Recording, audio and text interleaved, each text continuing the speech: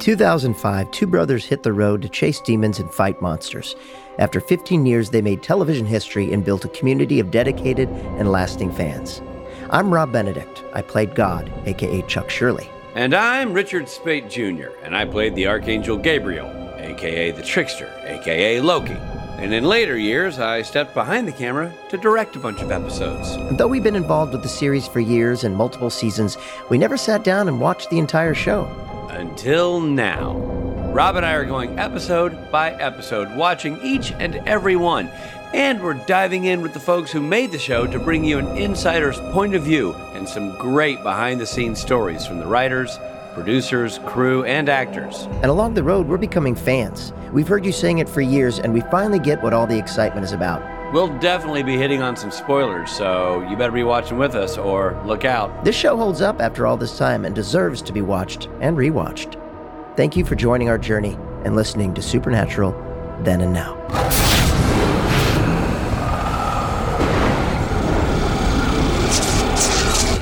Hey everybody, this is Rob Benedict. And I'm Richard Speight Jr. And we are talking about Season 4, Episode 4, Metamorphosis. Metamorphosis. Meta. It's a meta episode, but not one in of the those way we say meta, you know? It's one of those meta episodes everyone talks about. When you mix in a little morphosis.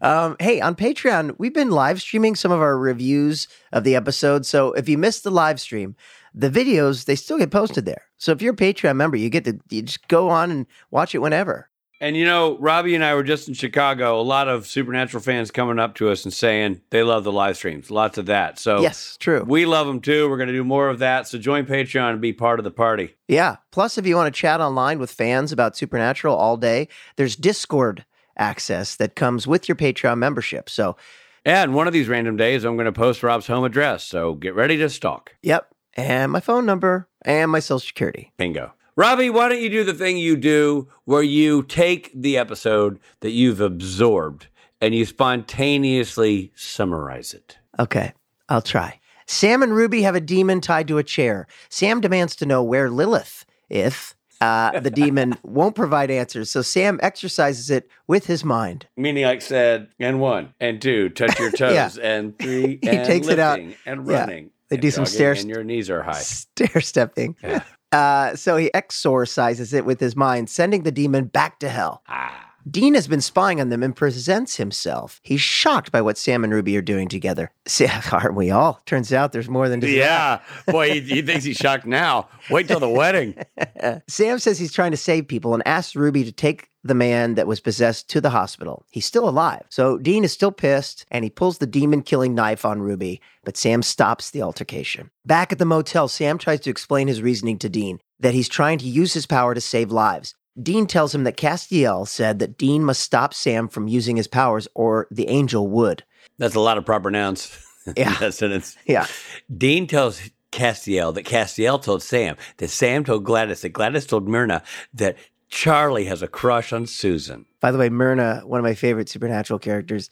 So they're all interrupted. All those people are interrupted by a phone call about a case from a hunter named Travis.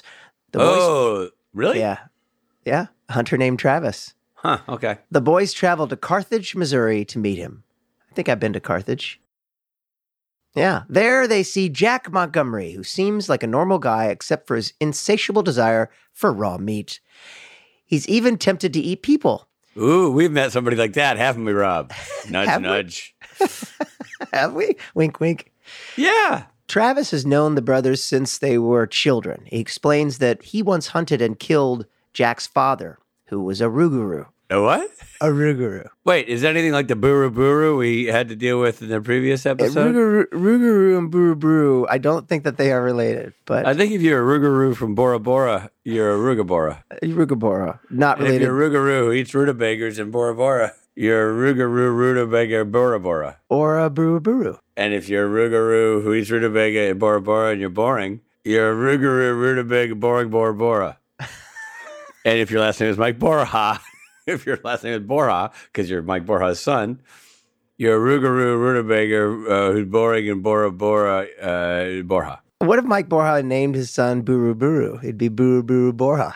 Travis didn't know that Jack's mother was pregnant at the time and lost him in the foster system until now. Sam believes Jack may be able to resist the meat-craving urges, a parallel to himself. Sam expresses frustration with Dean for not having empathy for Sam's struggle of living with the fact that he has demon's blood in him.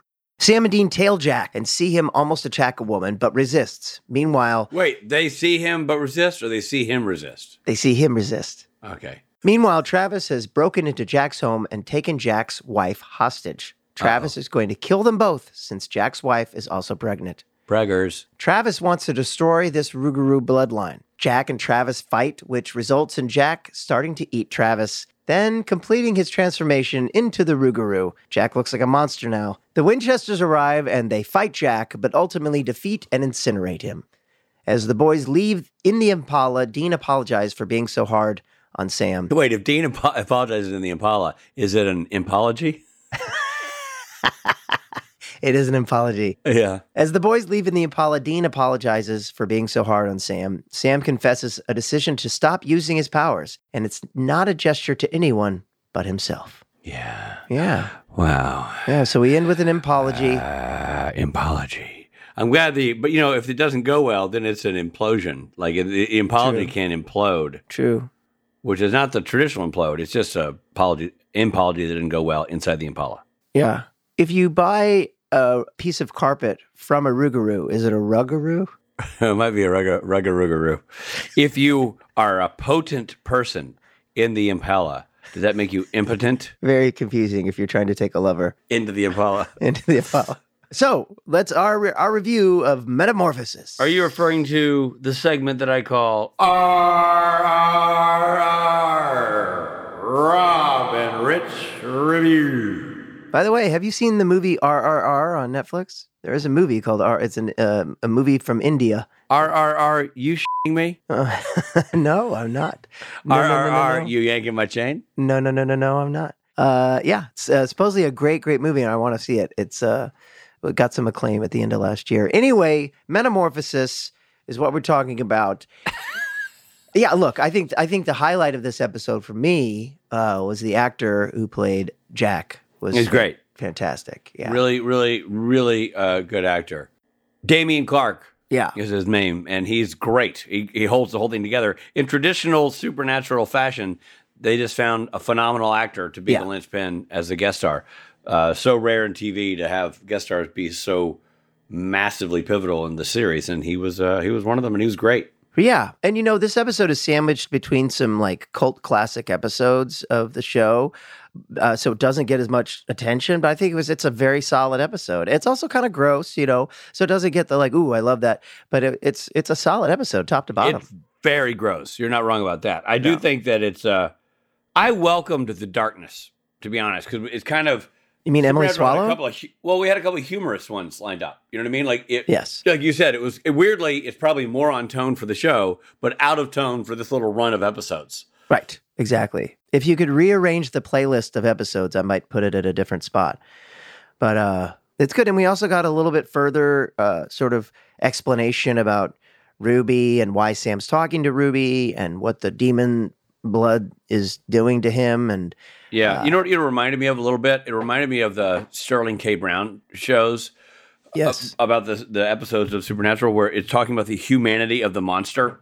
Yes. You know what I mean? You're getting into the idea that, like, if he is a Rougarou who can resist, like, you look at Travis and you go, did Travis try to save this guy, or did Travis's appearance drive this guy into madness and drive him to, would he have been fine if he'd been left alone? Right. We'll never know. Yeah. Honestly, to be honest, when I watched the episode, I don't think I got that whole sort of backstory. You didn't?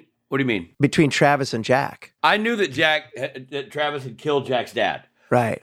Somehow in the translation, I missed that Jack had become a foster kid and got lost in the system. Right. That part I missed. I missed that detail. And see, that part I got. So together we could piece it together. If we watched the show together, we'd have found each other in. Or if we were on a desert island trying to remember what this one was about. When we're not scavenging for food, we're walking through Supernatural. Or eating each other. Rob, this is like a couple Rougarous. Okay. A lot of jokes there. I'm just going to leave those alone. Well, that's good because it's a PG-13 show. Classy show filled with classy listeners. Not necessarily classy hosts, but classy listeners. God, no. So I liked the morality exploration it did. Yeah. And I thought, again, Dameon Clarke was so good about walking that fine line of temptation and confusion and anger and resentment. I'm like the 5 stages of grief kind of going through that guy. I feel bad for his wife too, you know. Yeah, dude. It's never fun. What a loss. Yeah. Felt a little bit metaphor for your relationship with your wife. You know what I mean? It was. We all feel bad for her. And the fear she had that I might somehow destroy her and all the children. I thought it was great. Okay. You know, I'm not going to give it a Stapleton. I'll tell you that right now. Okay. And it's not because it's not great, but again, Supernatural has set such a high watermark. This episode. Agreed. So I just can't. It's not that. Yeah. For me. Yeah. Well, then what is it? I'm going to go Charlie Daniels. I think it's a solid Charlie Daniels. Oh. Which is a nice full beard, good looking beard, rock solid. By any other metric, a great episode of TV. It's just with Supernatural's high standards, it's just not quite a Stapleton. If Stapleton shaves his beard and just starts growing it back, is it a Stubbleton? Ooh. Every now and then when you think Rob has folded up his tent and called it a day, he dusts off something like that. That's the content I'm here for. Goodbye, everybody. Thank you for listening. That was good, Rob. That was real good. You're going to do Charlie Daniels. Which is, by the way, just for people kind of following my country music scale, that's maybe a hair better, no pun intended, or pun intended, than a Kenny Rogers. Because Charlie Daniels is a little more scraggly, a little more edge to it. I was going to say, some people might argue that's a great beard. It's a great beard, but it's still Stapleton to me is since I've deemed Stapleton my kind of perfect episode, A+++. Charlie Daniels is a solid A, solid A-. Yeah. Okay, in that case, going along those lines, because I'm right with you on that. We've set a high watermark. It can't be perfection, but it's really, really good. I'm going to give it Jerry Garcia. Oh, man. First of all, quit accusing us of not having other beard references. 2 new ones today. I mean, boom, boom. Yeah. Again, where's this Rob been all year? But okay, so, we're going to go with, that's great. That's a great analogy. Yeah. Great beard measuring stick. Yeah. And I feel like on par with Charlie Daniels. Like it's an iconic beard. Iconic beard. It just it doesn't have the sort of the groomed perfection perhaps of our 100%, but still a great freaking beard. Yeah, man, agreed. Okay, well, speaking of Dameon Clarke, who really carries the episode, I've got a treat for you, Richard. What, Candy? He's our guest today. What? Yeah. Oh my gosh, that's awesome. Dameon Clarke plays Jack Montgomery in the episode. You may know from his prolific voice acting work. He's been featured in such anime franchises as Dragon Ball Z, Yu Yu Hakusho. He provided voices for such video game titles as Blood Rain, Final Fantasy, Borderlands, Street Fighter, and Marvel vs. Capcom. He's also guest starred in a bunch of live-action TV series, including CSI, Criminal Minds, 24, Prison Break, and How to Get Away with Murder. Plus, he starred in or has been featured in such films as Secondhand Lions, A Scanner Darkly, and How to Be a Serial Killer. Man never stops working, is what we're saying. Here he is.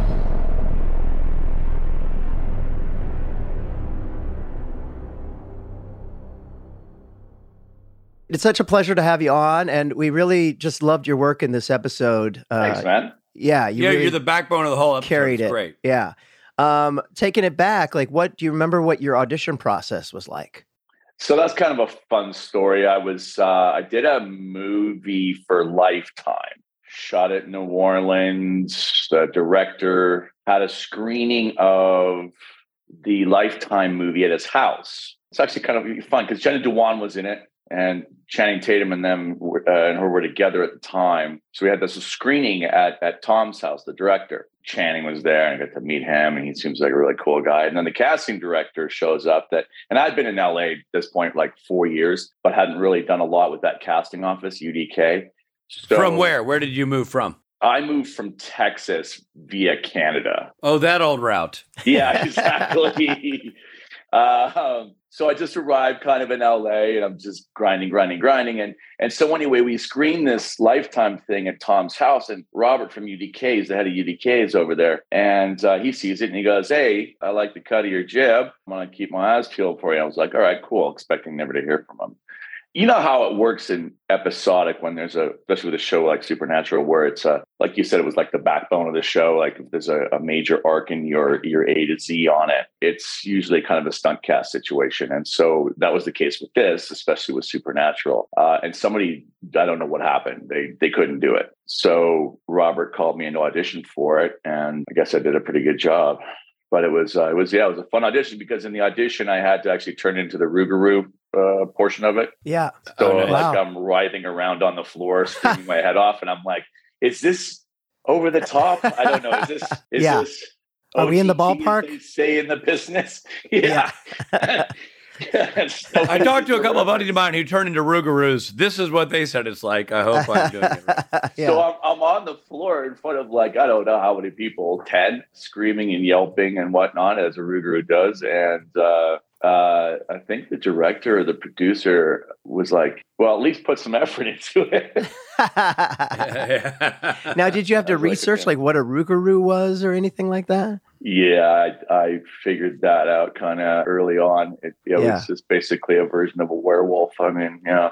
So Kim Manners, the director of that, rest in peace, Kim Manners, he was just a pleasure to work with. But he really wanted me to look at the old Lon Chaney stuff, speaking of werewolves.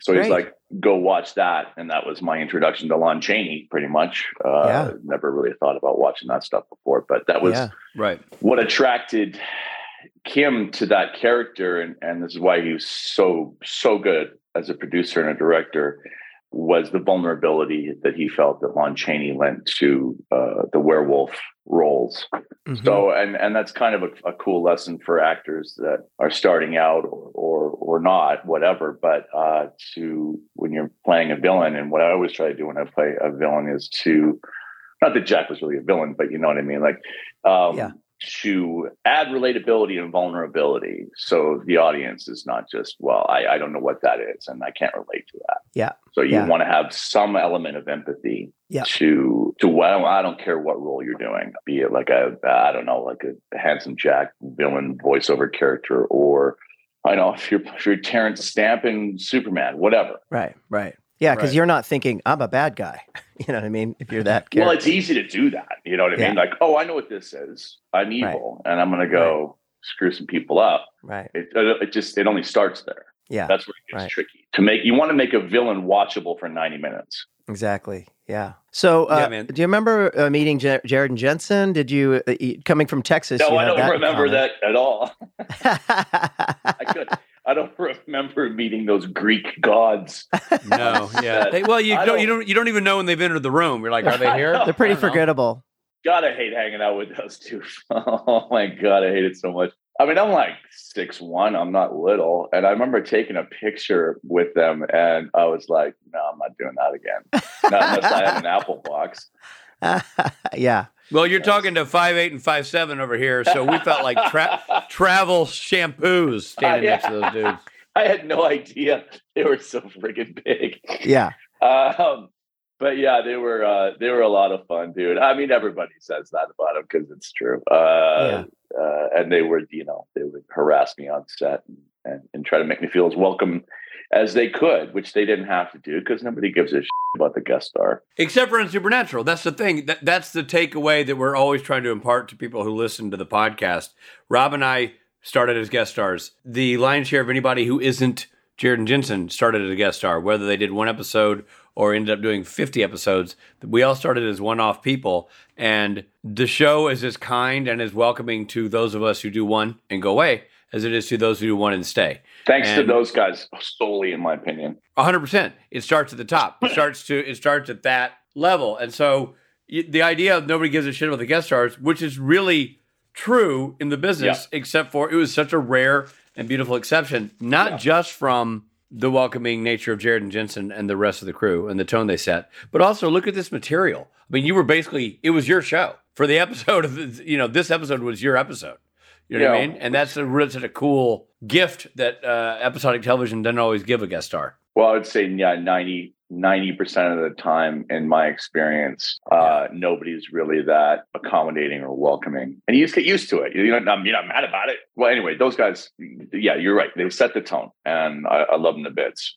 They have no idea who I am at this point, but I will always remember who they are. Yeah. And they probably will. They're good like that. They're crazy like that, yeah. But yeah, they were really sweet guys. Well, you're talking about doing conventions, because I know you must do a ton of them because of your voiceover work. Is that correct? Yeah, not a ton, but I'm on the road for a bit. Yeah. Yeah. So in your journeys, does your role in Supernatural ever come up in the questions you are asked? Is it ever? It does. Yeah. It still resonates. And I think because of what you said, there's only a handful of episodes in Supernatural where there was a central character like that. So it's easier to remember it just because of that.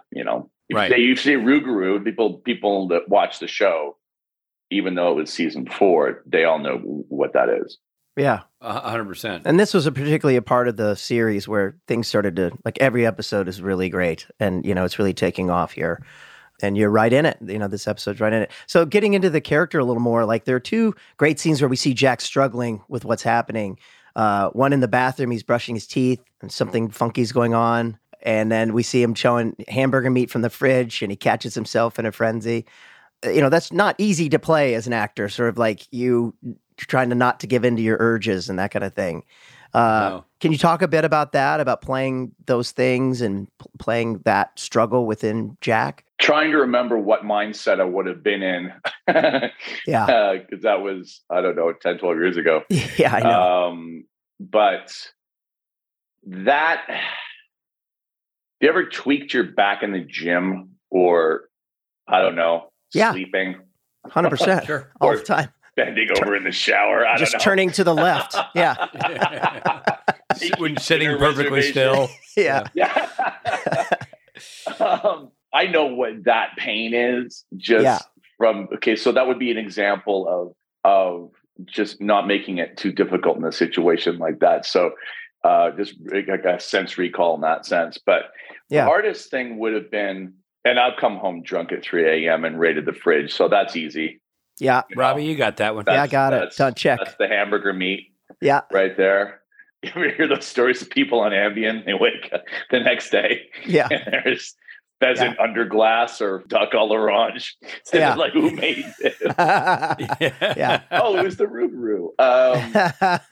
But when it comes to playing a monster, nobody really has any kind of point of reference for that. So I think my inspiration for that was, what's the maddest at somebody or the maddest I've been in a situation, and can I mix that with the saddest I've been?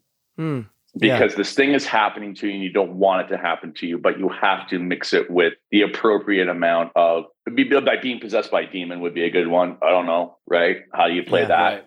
Right. Which would be different from this in a sense. Right. Mm-hmm. So how do you come up with that formula? And it's going to be unique to, you guys are all actors, it's going to be unique to what helps you convey a believable scenario in that situation. And for me, it was the maddest and the saddest I've ever been. So I guess death of my mom or driving in LA traffic.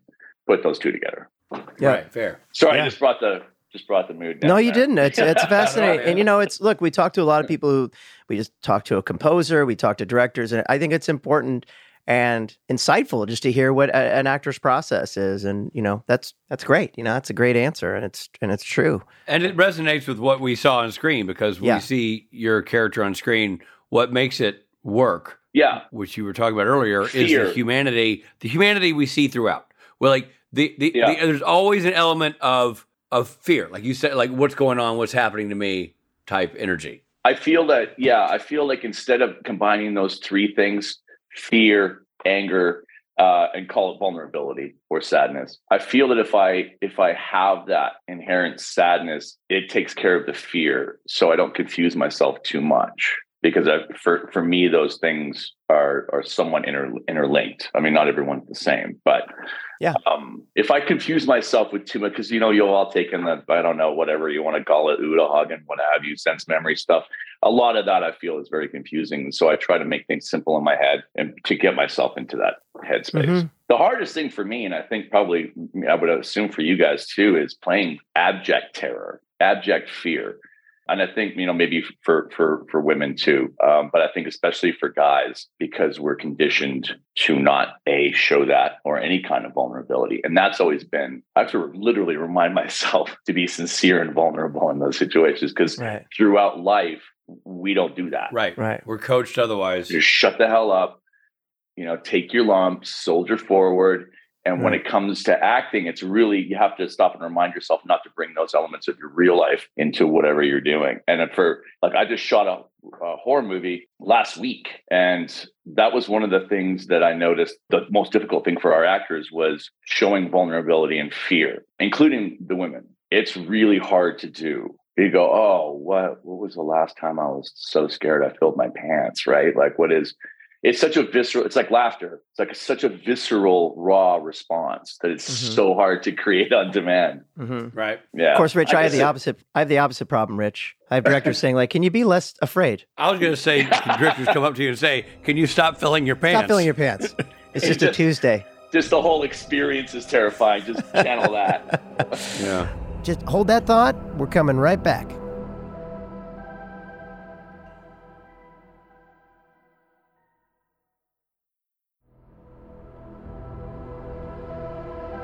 Hey, everybody. Thanks for listening. And now back to the episode.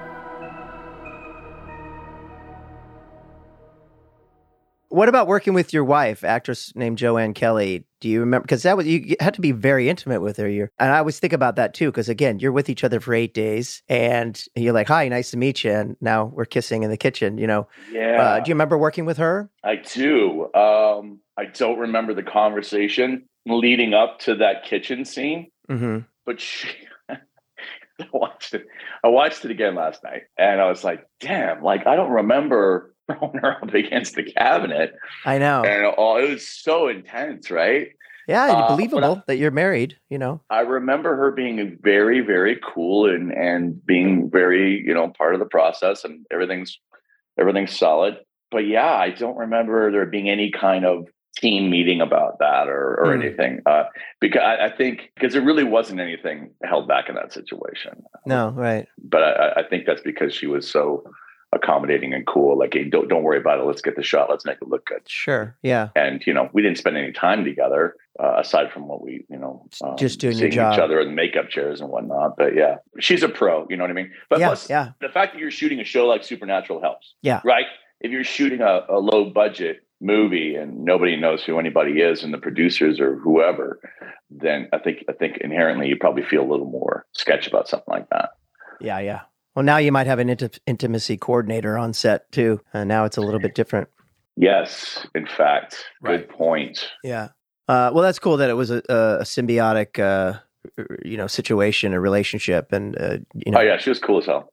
Yeah. So I had a follow-up question about that sequence, but it might not be something you remember if it didn't stick with you. But I was curious about how orchestrated it was. There were so many elements of it where it goes from loving to almost fighting, that I was curious about if Kim Manners had very specific shots or beats designed for you guys, if it was more organic, or how it all played out. Yeah, you don't like to mess with people too much. But he has great ideas, and I could see, here's the blocking. Walk up to her, up, counter, head. We want that shot to the cabinet, and then insert leg. Because how they got to get the days right. There's not a lot of messing around.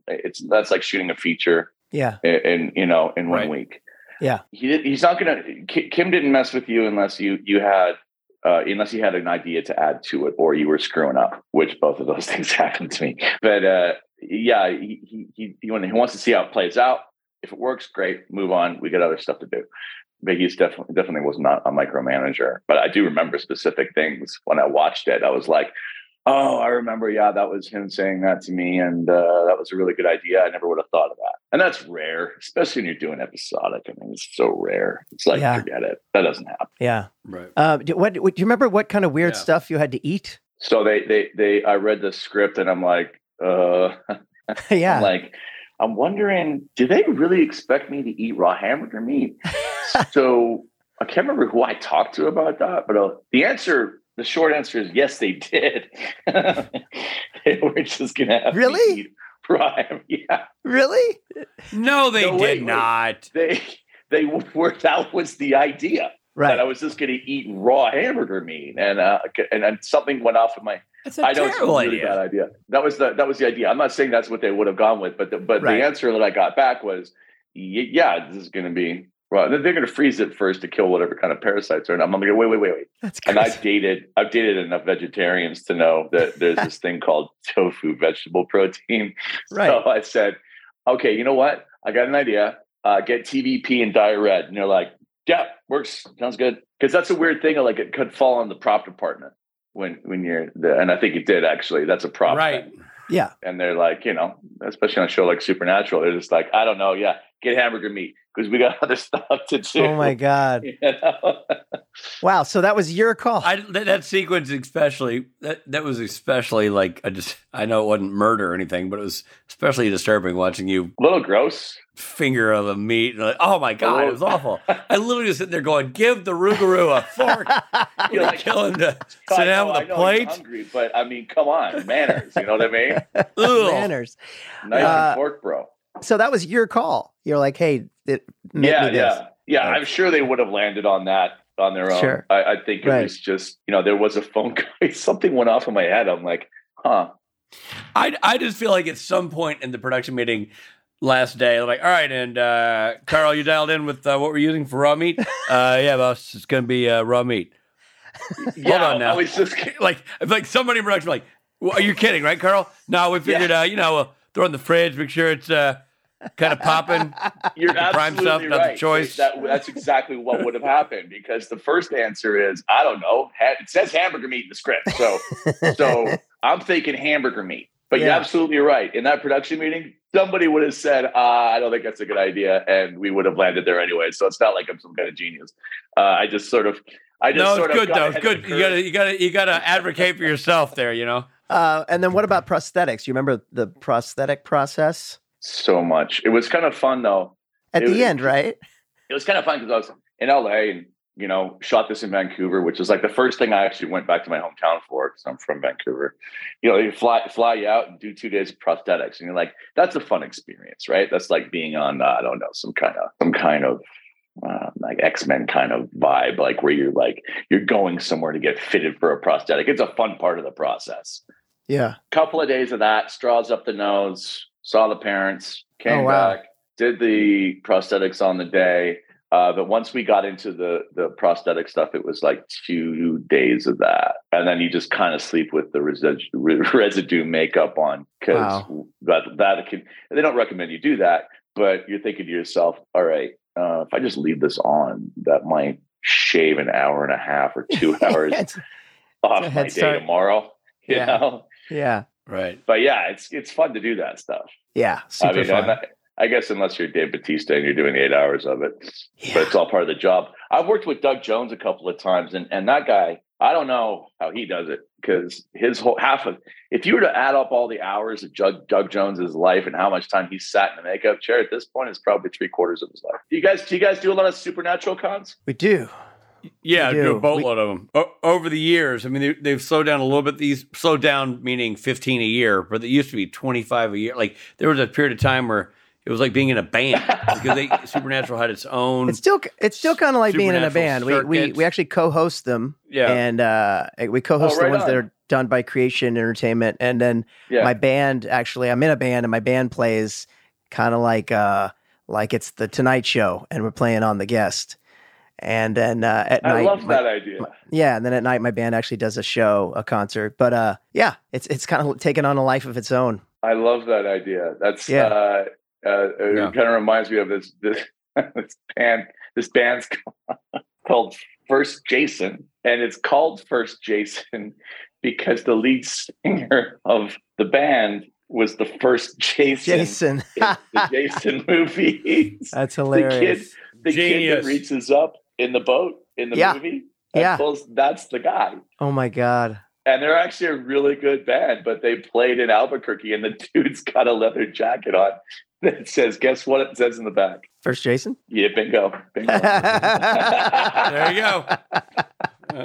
That's amazing. Yeah, he's That's super hilarious. cool dude. Well, dude, thank you so much for doing this, my man. pleasure. It's so cool to have you on. Congratulations on all your success, man, and I really appreciate you carving out the time to do this.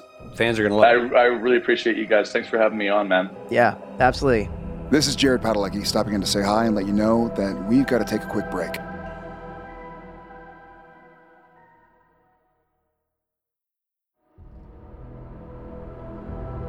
Thank you for supporting Supernatural then and now. And now, back to the show. Dameon Clarke, great guy. Dude, I mean, and what a voiceover career. What a cool guy. What a cool journey he's had. Yeah, great voice. Great voice and great on the show, man. Just, again, another phenomenal guest star knocking it out of the park. Terrific to have him on this episode, too. I love it. And I really like having sometimes the A-list guest stars who are the backbone of the show so often because a lot of times I don't think they know how well received their performances are because you do them, you walk away, and that's it. Yeah. So it was great to have him here and go through it all. It's awesome. Take a walk down memory lane. And now it's time to walk down a different lane. The lane I like to call mythology. Mythology. A rougarou is a creature linked to the French concept of a werewolf. More commonly in the U.S. is the Cajun version, of course, the loup-garou. Loup is a French word meaning wolf. Oh, my God. That's so great. Yeah. Le loup-garou. The loup-garou. Loup-garou. Je m'appelle loup-garou. Loup-garou. There are varied legends and interpretations of the character. A few include... For the more Cajun version of the beast, it is said the creature hunts you down for breaking the traditions of Lent. Well, we know that monster doesn't exist because otherwise Rob and I would be bloody carcasses in the streets.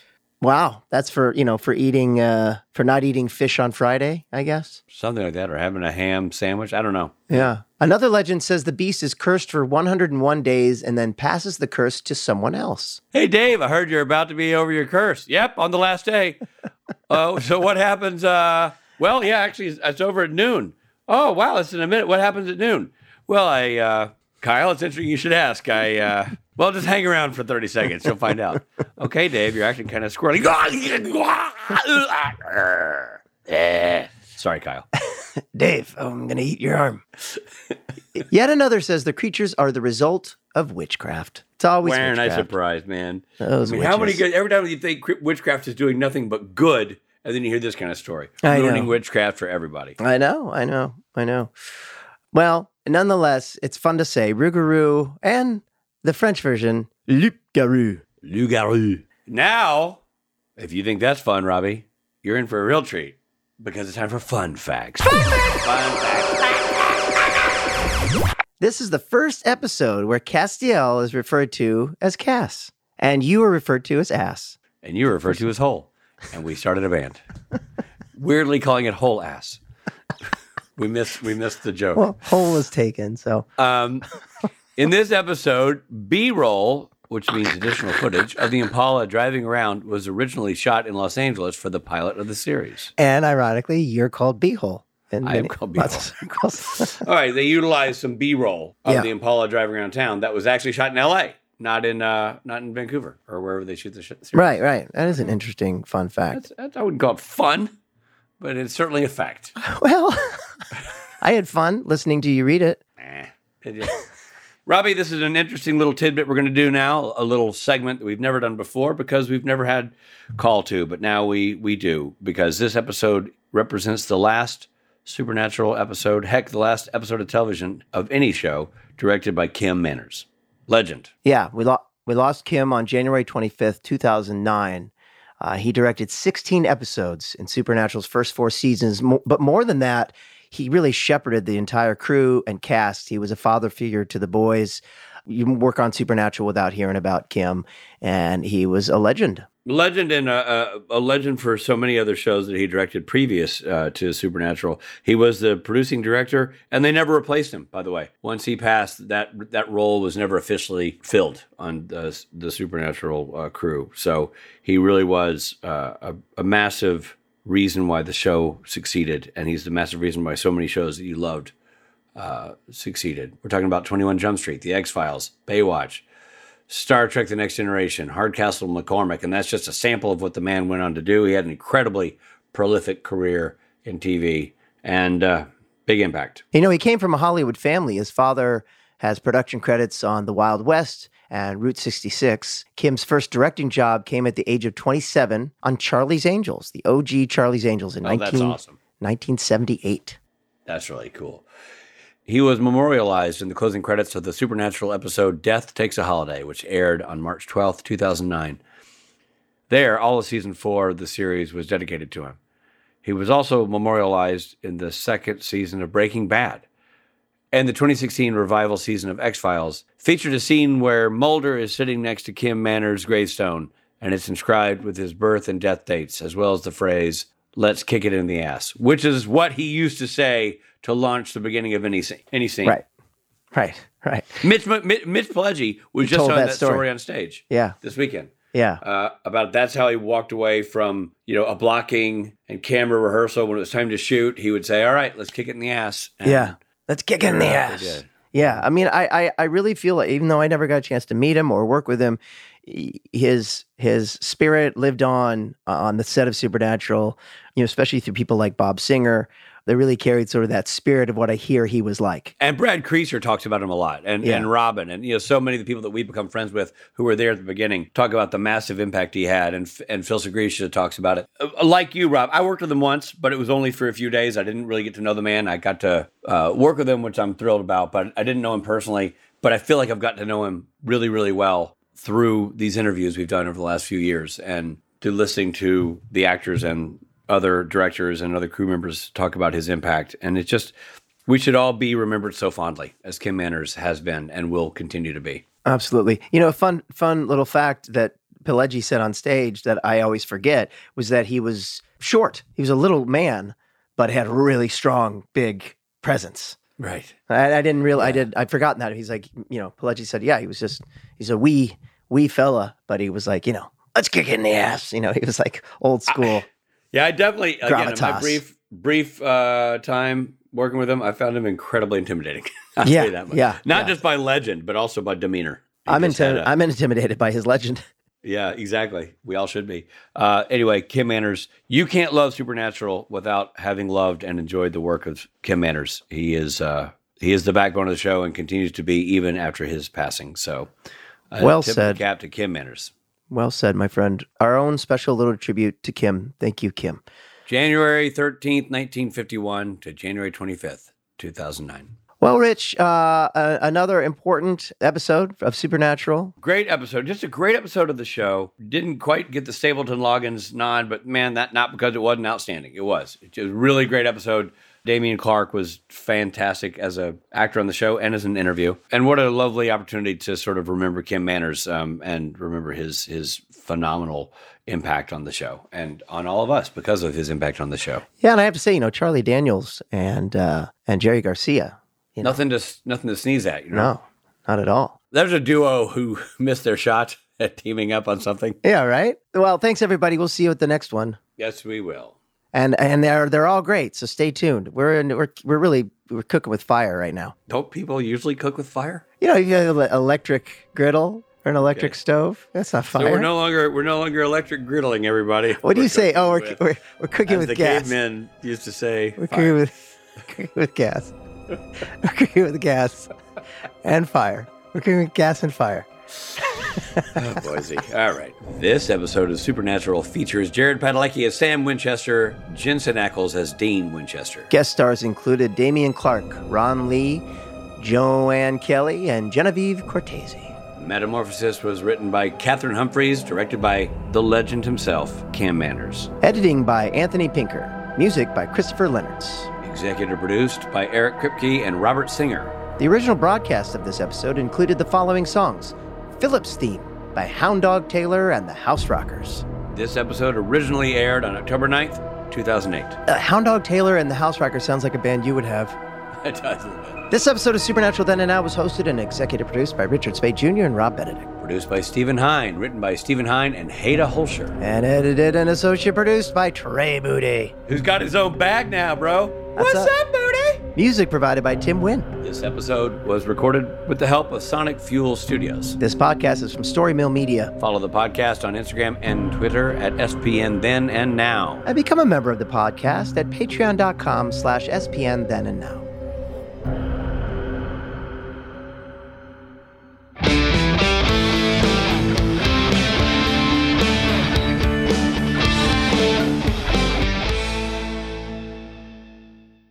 Have you been in LA for a long time? 21 years, yeah. Yeah. That's a good run. Good, yeah. Yeah, I think it's as soon as you start thinking it's normal, get the hell out. Yeah. Yeah. Yeah, it was funny. So- We were driving to a doctor's appointment yesterday and going through, I think we were in like West Hollywood, and to our left was a man wearing like full feathered Native American garb on his head and completely naked other than boxer shorts walking on this side. And on this side, there was an old man that looked like totally normal old man, but wearing full red vinyl top to bottom. I was like, wow, okay, this is Dude, it. that's Times Square crazy. Yeah, exactly. Yeah. That's all of LA. Sam and Dean tailjack and see him almost attack a woman, but resist. What? Why did you say that again? Because I just want to make it clearer for you because you had a question. No, I felt like, honestly, I thought there was a glitch in the thing that my recording went backwards. I'm like, what the? Welcome to season 4, episode 4. Wait, what? Oh, man. Rob Benedict.